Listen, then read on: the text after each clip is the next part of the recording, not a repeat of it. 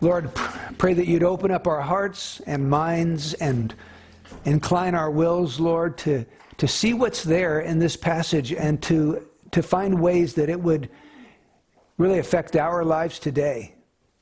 So we pray your Spirit would minister and move amongst us now. In Jesus' name, amen. Amen.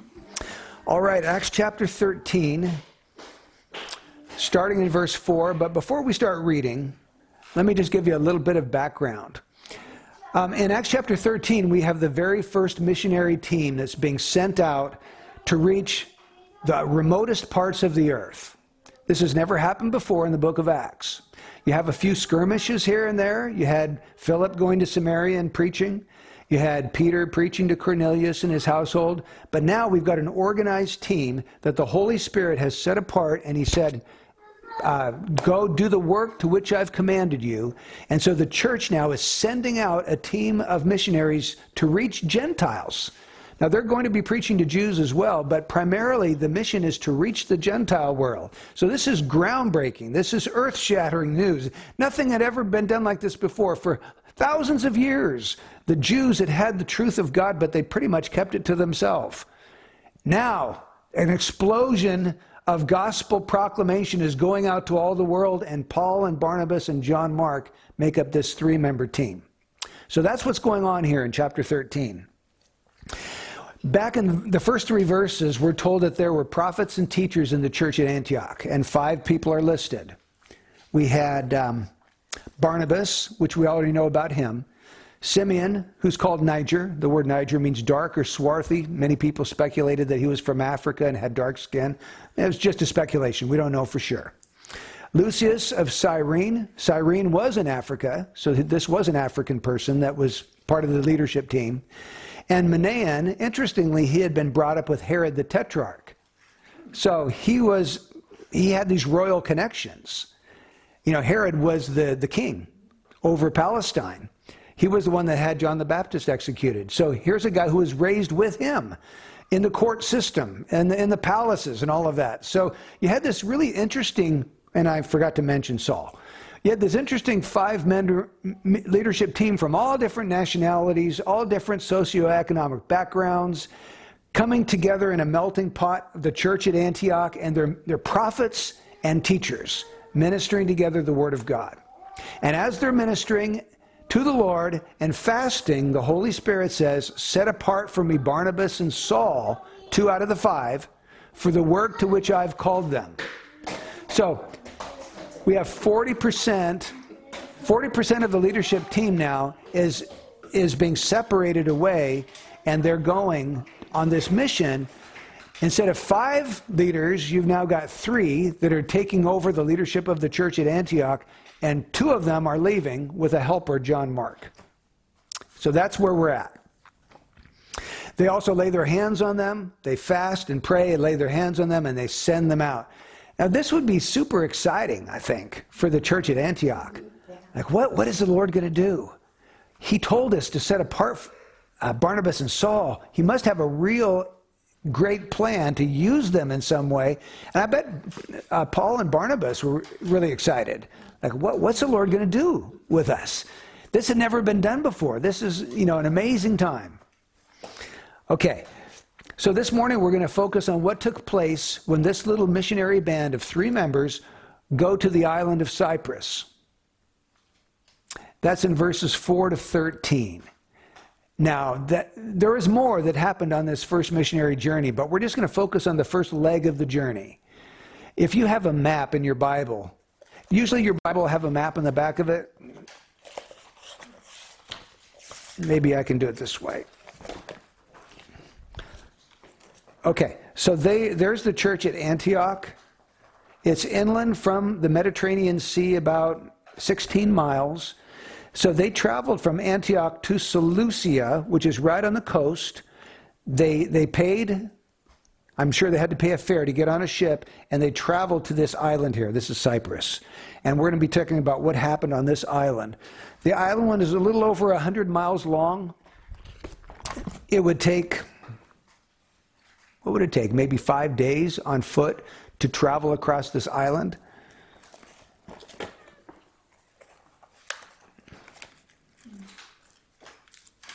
Okay, getting back here. So what I'd like to do is focus on four people in our passage. You've got Elymas, who's called the magician, the false prophet, Bar-Jesus. So we're going to talk about him. We're going to talk about Paul and how Paul handled a certain issue that arose with Elymas. Also, there's a proconsul named Sergius Paulus. We're going to look at his life and what's taking place there. And the last one's John Mark. We're going to notice what took place at the very end of our story with John Mark and put all these pieces together. So the first one is Elymas. Let's look at verse 4.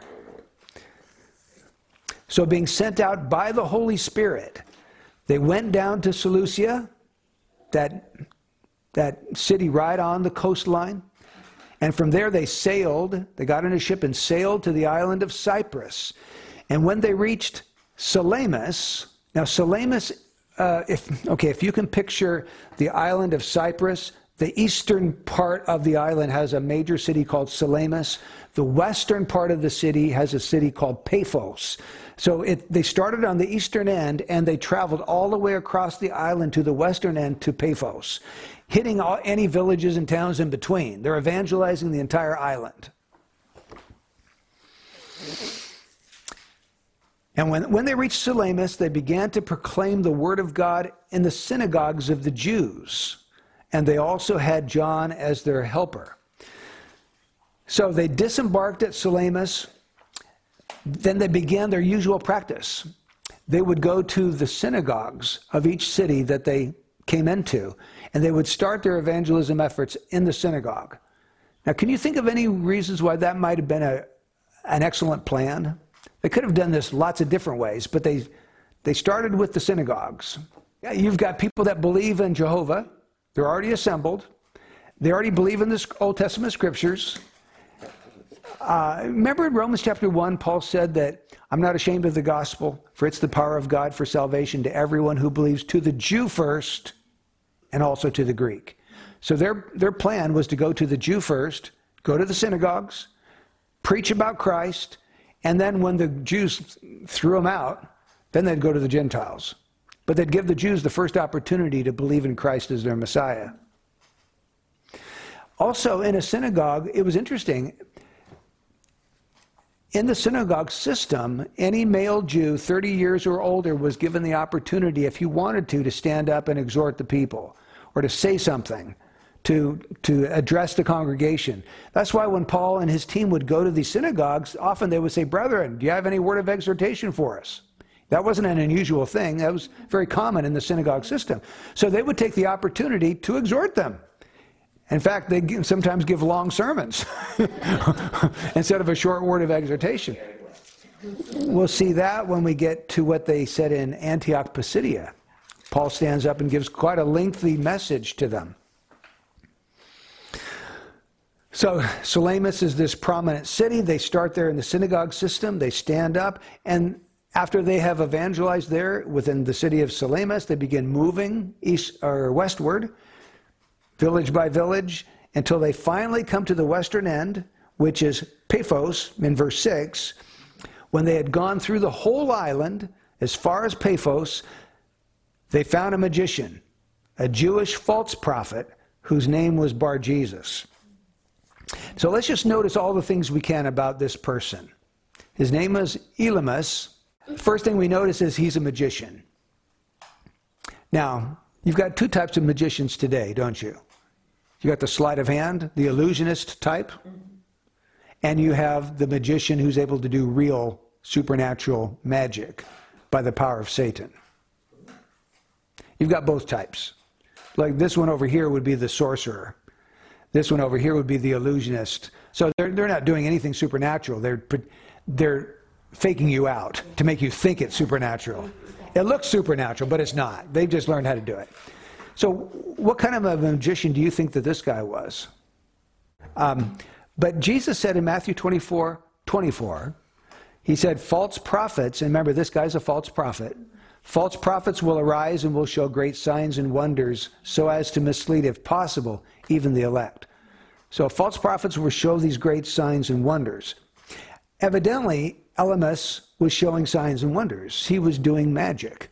Does this remind you of another guy we've already met in the book of Acts? Think chapter 8. Think Philip going to Samaria. Simon the sorcerer.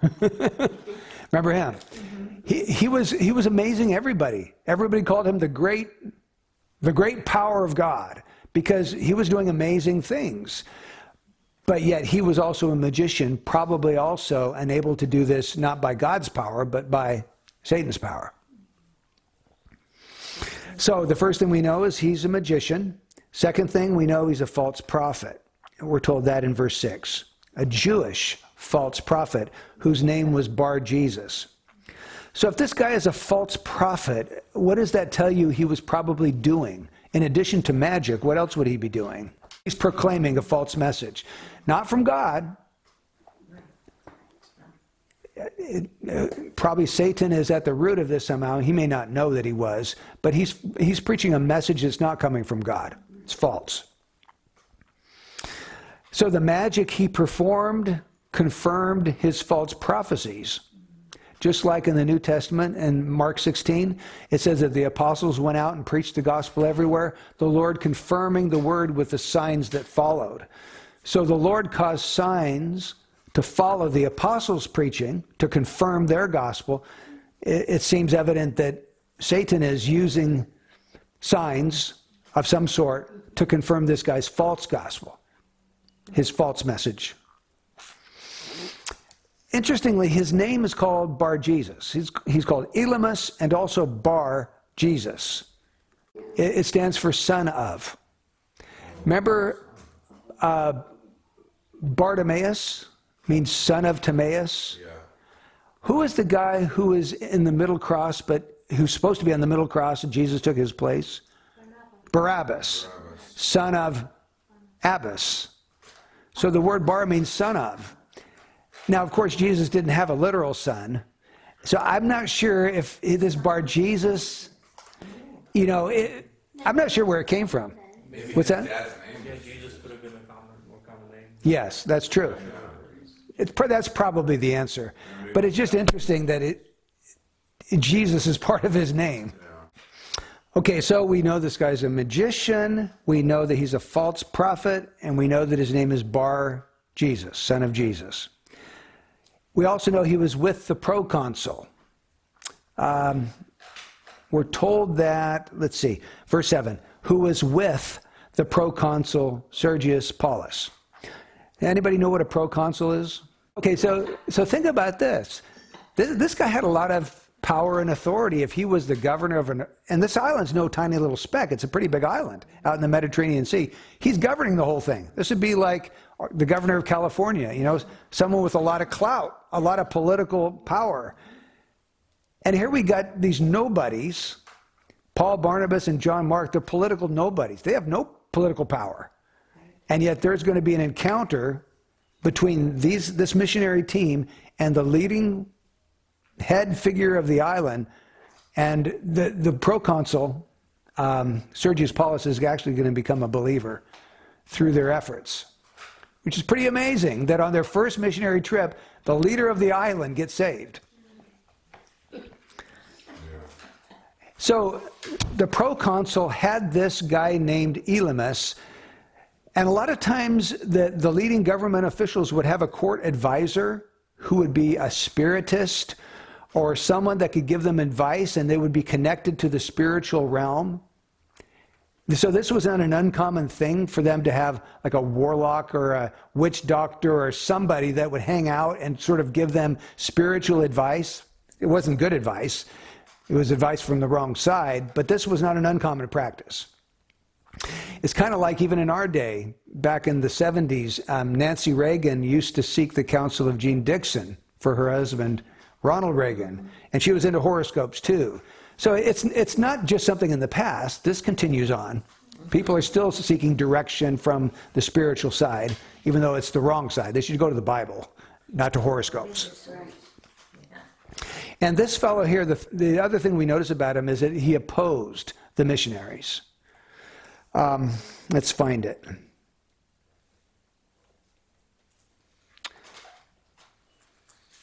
Okay, this man was with the proconsul Sergius Paulus, a man of intelligence. This man summoned Barnabas and Saul and sought to hear the word of God, but Elymas the magician, for so his name is translated, was opposing them, seeking to turn the proconsul away from the faith.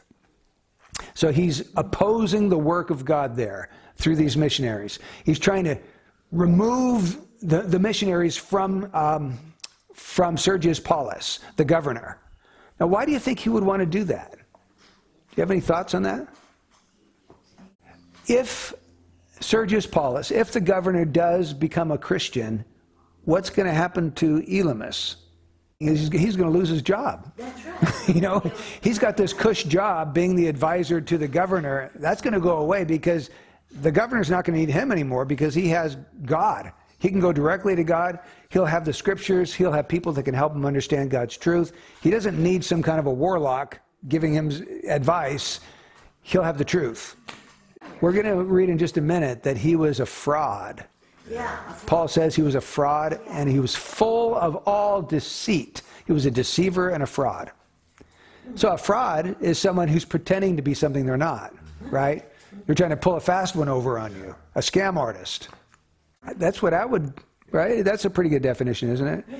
You're, Fraudulently. it can be more than that, right? It can be someone who, like today, rips off your information or hacks your website or something. They're deceivers. They're con artists. Okay. So let's see if we can draw out a lesson from this magician, this Elymas fellow. Just because someone is spiritual and can do some amazing things, even supernatural things, does not mean they're from God. That's the lesson I draw out. You can have someone who is spiritual, does miracles, proclaims a message that they say is from God, but this guy did all of that, and he was definitely not of God. He was a son of the devil. Mm-hmm. You can have somebody today on Christian TV purporting to do miracles, having thousands and thousands of people coming to their events, being a multimillionaire. I know one of them who says he's a billionaire, has his private jet and mansions to live in. That doesn't mean that they are of God. So we just have to know that up front. Now, they could be. People could be legit, but it doesn't mean they are. We have to look for fruit. So what I would say is, instead of looking for miracles, thousands and thousands of people coming to hear them, things like that, let's look and see, does this guy really look like Jesus? Does he have the character of Christ? Is he a humble man? Is he willing to sacrifice? If they're going to live in their $1 million mansions and fly their private jets, maybe there's not a whole lot of sacrifice they're willing to make. I don't know. I'm just throwing it out there. We have to be discerning people. And I don't even like Christian TV because there's so much stuff on there that I just object to. It offends me. So I don't like it. I would rather go see someone who's real than someone who pretends to be Mr. Miracle Worker and have their crusades. But I don't want to, we can't also judge either, because God may have genuine servants that do miracles and preach. So we have to be discerning and we have to judge for fruit, right? So in Matthew 7, Jesus said, "Many will say to me on that day, Lord, Lord, did we not prophesy in your name? Did we not cast out demons? Did we not perform many miracles?" And Jesus doesn't say, "Well, you sure did, you genuine child of God." He says, "No, I will declare to them, I never knew you. Depart from me, you who practice lawlessness." So just think about that. They were doing miracles, they were prophesying, they were casting out demons, but they were practicing lawlessness. So their character of their life didn't match all this other stuff that they were saying, or the miracles coming forth in their life didn't match the character. So the most important thing to look for is character. It's nice if God can use you to do miracles, but that's not a foolproof sign that you are his. If you look like Jesus, that's a really good sign. If your life looks like Christ. Okay, let's look at the second person in our story, the Apostle Paul. So the first guy, Elymas the magician, we would say that he represents the guy who turns other people away from the Lord. That's what he was doing. He was trying to turn the proconsul away from the Lord. Paul would represent the person who's turning others to the Lord. So he's there on the island with the gospel, seeking to turn people away from their sin and to come to Christ. Let's notice what Saul does when Elymas the magician tries to turn him away. He's trying to turn Sergius Paulus away from coming to the Lord. Verse 9. But Saul, who is also known as Paul, and we should just notice that. This is the very first time we're told that Saul had another name, and it was Paul. Every other time in the book of Acts, he will not be referred to as Saul anymore. It will always be Paul. And we're going to notice that he becomes the leader of this expedition after he makes his first convert. After Sergius Paulus comes to Christ, from then on, he's called Paul, and he's never referred to as Saul again. Okay. Know what happens? He's filled with the Holy Spirit. He fixed his gaze on him and said, "You who are full of all deceit and fraud, you son of the devil, you enemy of all righteousness, will you not cease to make crooked the straight ways of the Lord? Now behold, the hand of the Lord is upon you, and you will be blind and not see the sun for a time." And immediately a mist and a darkness fell upon him, and he went about seeking those who would lead him by the hand. Okay, the first thing you notice is that he fixed his gaze on him. He was filled with the Spirit. That happens first. As soon as he's filled with the Spirit, he fixed his gaze on him. Now, folks, that expression, fixed his gaze on him, only occurs 3 times in the New Testament.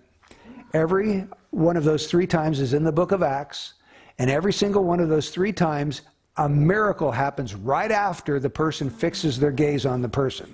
So the first one is in Acts 3:4, when Peter and John are going up to the temple to pray. They meet the man who's lame, and Peter fixes his gaze on him, and then he says, "I don't have silver and gold, but what I do have I give to you. In the name of Jesus Christ, stand up and walk." He reaches him, grabs him by the hand, and pulls him up. So Peter had absolute certainty in his thinking that he was going to be healed. He fixed his gaze, and then he did this miracle. The second one is here. Paul had absolute certainty that this man was of the devil and that a blindness was going to come upon him. Another miracle. Not a miracle for good, a miracle for evil. A miracle of judgment instead of a miracle of healing. The last one is in chapter 14, verse 9, and here Paul sees a man who is lame from birth.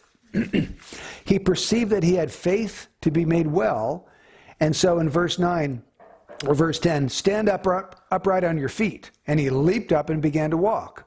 But he also first fixed his gaze on him, then spoke these words with absolute certainty, "Stand upright." Now, you normally wouldn't know. I mean, you can say the words, but you wouldn't know in your heart that I'm sure this guy's going to stand up and walk. He's going to be healed. So what I believe is going on here is that there are gifts of the Holy Spirit are taking place. The reason he fixes his gaze on him, in other words, he's staring. That's what it means to fix your gaze. He stares at that man. I think because God got his attention and told him something about the man. Right there, I'm going to strike him with blindness. There's a word of knowledge taking place. And so Paul can speak authoritatively because in his spirit, the Lord has already spoken a word to him. Now this seems strange to us because I don't operate in the word of knowledge. It is interesting that in both cases you have an apostle doing it. First it's Peter, then it's Paul, happens to apostles. And we do know from Hebrews 3:4 that the apostles worked these signs and wonders and gifts of the Holy Spirit. Not exclusively, they weren't the only ones that did it, but we do find they're the ones that we're reading about here. So it's just an interesting, very interesting that It should tell us this: God is able to do anything through anybody that he wants to. And he can give these supernatural gifts of the Spirit to accomplish what he wants done in any given moment. And he could use any one of us. We had to just admit that. Am I so arrogant to believe that God, I'm not going to let God do that in my life? So take a look at verse 9. It says, Saul, who was also known as Paul, filled with the Holy Spirit, fixed his gaze on him and said, and notice what he says. You might think, is this really a Spirit-filled man? You who are full of all deceit and fraud, you son of the devil, you enemy of all righteousness, will you not cease to make crooked the straight ways of the Lord? You think, well, that's not very nice. He is being extremely blunt, very honest, absolutely direct when it comes to it. It's almost a direct frontal attack on this guy, right? Well, that reminds me of Jesus. Jesus called people snakes, serpents, whitewashed tombs. Physically. He called them hypocrites. Let me see, I even have a list of them. Hypocrites, blind guides, sons of hell, fools, and serpents. That's what Jesus called the Pharisees. Well, think of John the Baptist. He said, you brood of vipers. A viper is a snake. Right. Who warned you to flee from the wrath to come? So my point is that just if you're filled with the Spirit, that doesn't mean that you will always say sugary, sweet, nice things. You might say some really hard things to people that will could wound. Because the Bible even says, faithful are the wounds of a friend, and deceitful are the kisses of an enemy. So sometimes the person filled with the Spirit who loves you may say the hardest thing to you that will hurt. And we have to realize that might be coming from God, and I shouldn't get offended or hurt or upset by this. Maybe God wants to teach me something, And so maybe we need to be available to say some hard things from time to time. Now, we don't want to go around needlessly offending people, right? So how would you know when the Lord wants to use you to say a hard thing to somebody? So what is your reason for saying the hard thing? Is it to hurt or is it to help? Do you really want God's best for them? And this is the only way it's going to happen. And I think in when he said this to this man, I think he's also trying to protect Sergius Paulus. So by doing a direct hit on this guy, he's exposing that he's a son of the devil, he's a fraud, he's a deceit. So this man can be freed from his sins. So the salvation of this man's soul is at stake. And so Paul comes down hard. Well, let's look at the third guy here, Sergius Paulus.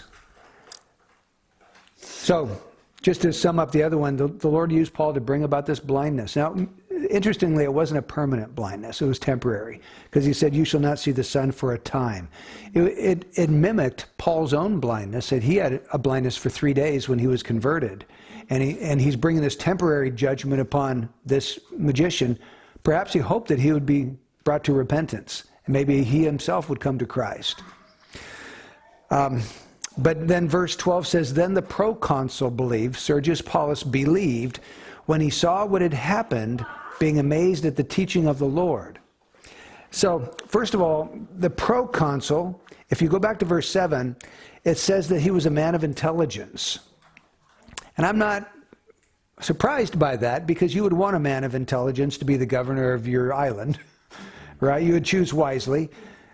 And because he's a man of intelligence, I think that he was interested enough to find out what this message was that these missionaries were teaching. He said, tell me more. Tell me what you're preaching. What's your message here? He was a man of intelligence. He was willing to listen and evaluate and weigh the message that they were actually preaching. He summoned Barnabas and Saul and sought to hear the word of God. He wanted to hear it. And then he believes in verse 12. Now, I find it interesting that he believed when he saw what had happened. He saw the miracle of judgment come upon this magician.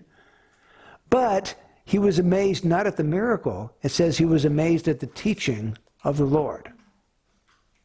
Doesn't that surprise you a little bit? Mm-hmm. You think he'd be amazed at the miracle that happened.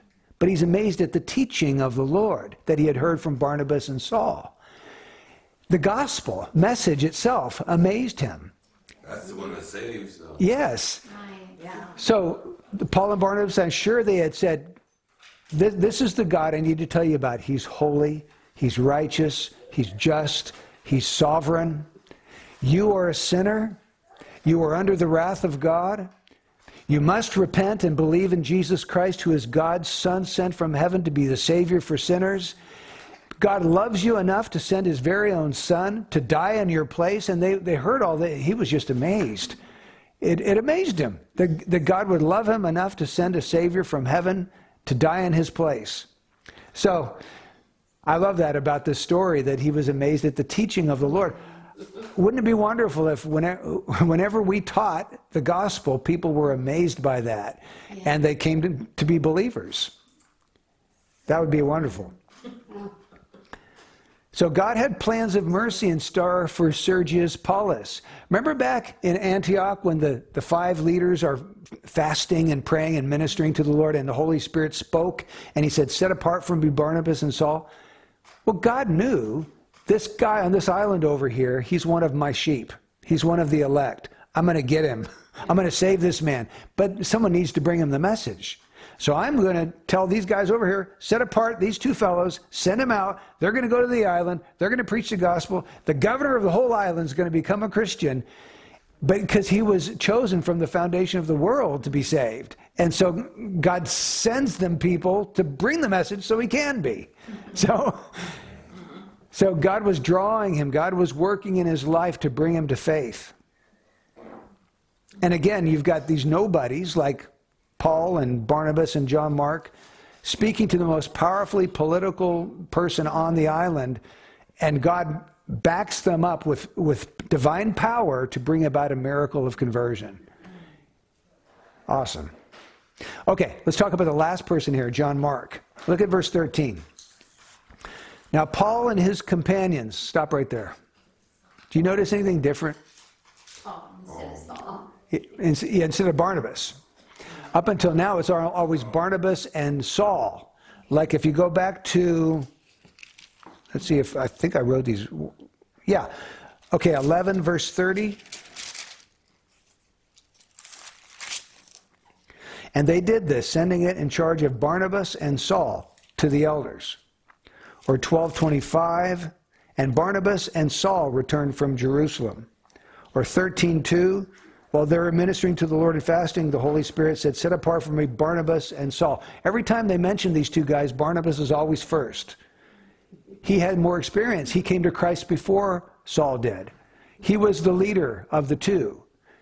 Things have switched. As soon as they get to Cyprus and God uses Paul to do this miracle of blindness, it switches, and now it's always Paul and Barnabas. And in fact, it doesn't even say Paul and Barnabas. It says Paul and his companions. Yeah, his companions. So they're his companions, but the one who is really leading this expedition was the Apostle Paul. And in fact, that's the way it's going to be through the rest of the book. Like, look at 13:43. But if you go to chapter 13:43, now it says, the God-fearing proselytes followed Paul and Barnabas. Or 46, Paul and Barnabas spoke out boldly. Or verse 50, a persecution against Paul and Barnabas. So for the rest of the time that Paul and Barnabas are together, Paul is always the first one mentioned. So there is a definite change that happens right here. Now notice, back in chapter 13, verse 13, Paul and his companions put out to sea from Paphos.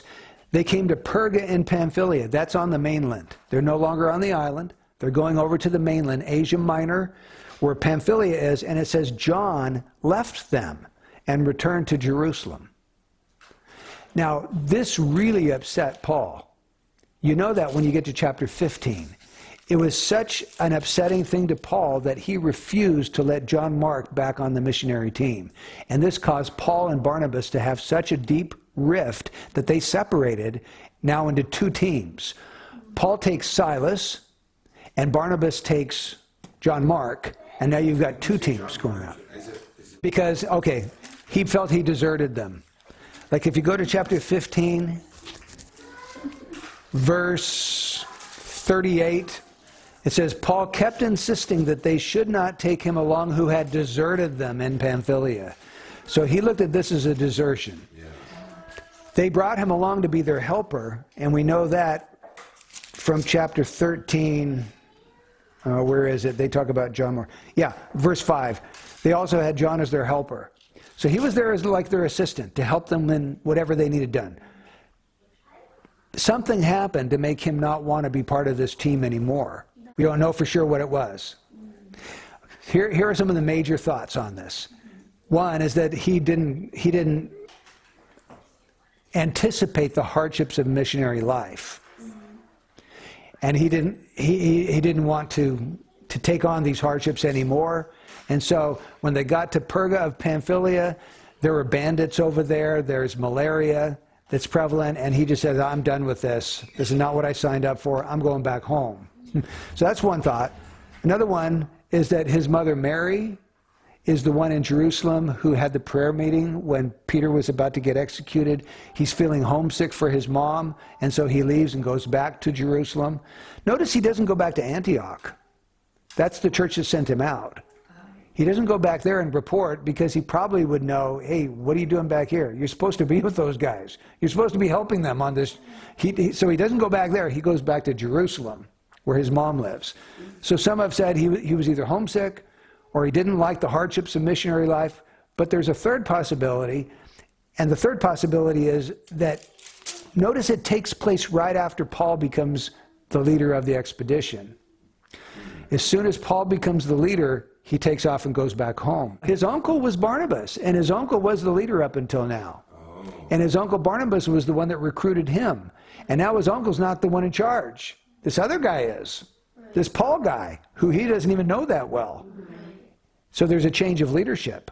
He was very adamant about this. He refused for him to go on this mission. Okay, the great thing about it is we know that in the end of Paul's life he did forgive him, because in 2 Timothy chapter 4, right before he dies, he says, bring John Mark. He's useful to me and he's a comfort to me.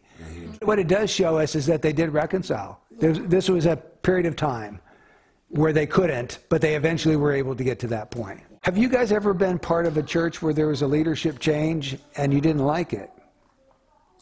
Maybe you can relate to John Mark. I remember when I became the pastor of Milpitas Bible Fellowship, there's a lot of people that didn't like it, and they ended up leaving. All of them did. All the people that didn't like it ended up leaving the church over it. They had some solid reasons. I was a brand new pastor and had no experience before. And I was stuck in my Bible all day long, 7 hours a day. I should have been out there getting to know the people way more than I was doing. So I was making mistakes. They weren't moral mistakes. They were just mistakes of immaturity in the office of pastor. But yeah, they didn't like the leadership change. And we just need to, maybe we should tuck this one away, because there could be leadership changes in our church at some point. And we have to, are we going to be mature about it, or are we going to be like a John Mark and run and say, I'm out of here. I'm not going to follow Paul. Barnabas is my uncle. He's the guy I'm following. Well, folks, just what I expected when we have a Bible study, it goes a lot longer than a sermon. So it's already 12:20. This was good. I like it. Let's have prayer and we'll wrap up our time today. Lord, I pray that we would learn never to turn people away from following the Lord like Elymas was trying to do. Lord, give us the grace, if we have to confront people like that and to rebuke them like Paul did. Pray that you'd make us like Paul and Barnabas, who are there just spreading the gospel, or that we would be looking for opportunities to actually spread your truth. Pray, Lord, like Sergius Paulus, that we would see people being drawn to the Lord. Lord, I pray that that would be true right here in this neighborhood, right here in Anatolia, that we would see you drawing people. Lord, use us in that regard. And I pray, Lord, that you keep us from being offended if you appoint someone as a leader that we're not that happy about. So, Lord, we would take the time to be patient, get to know them, get to see their heart before we make these rash judgments. So let us learn from all of these things today, Lord. Let us be more like Jesus. In Christ's name, amen.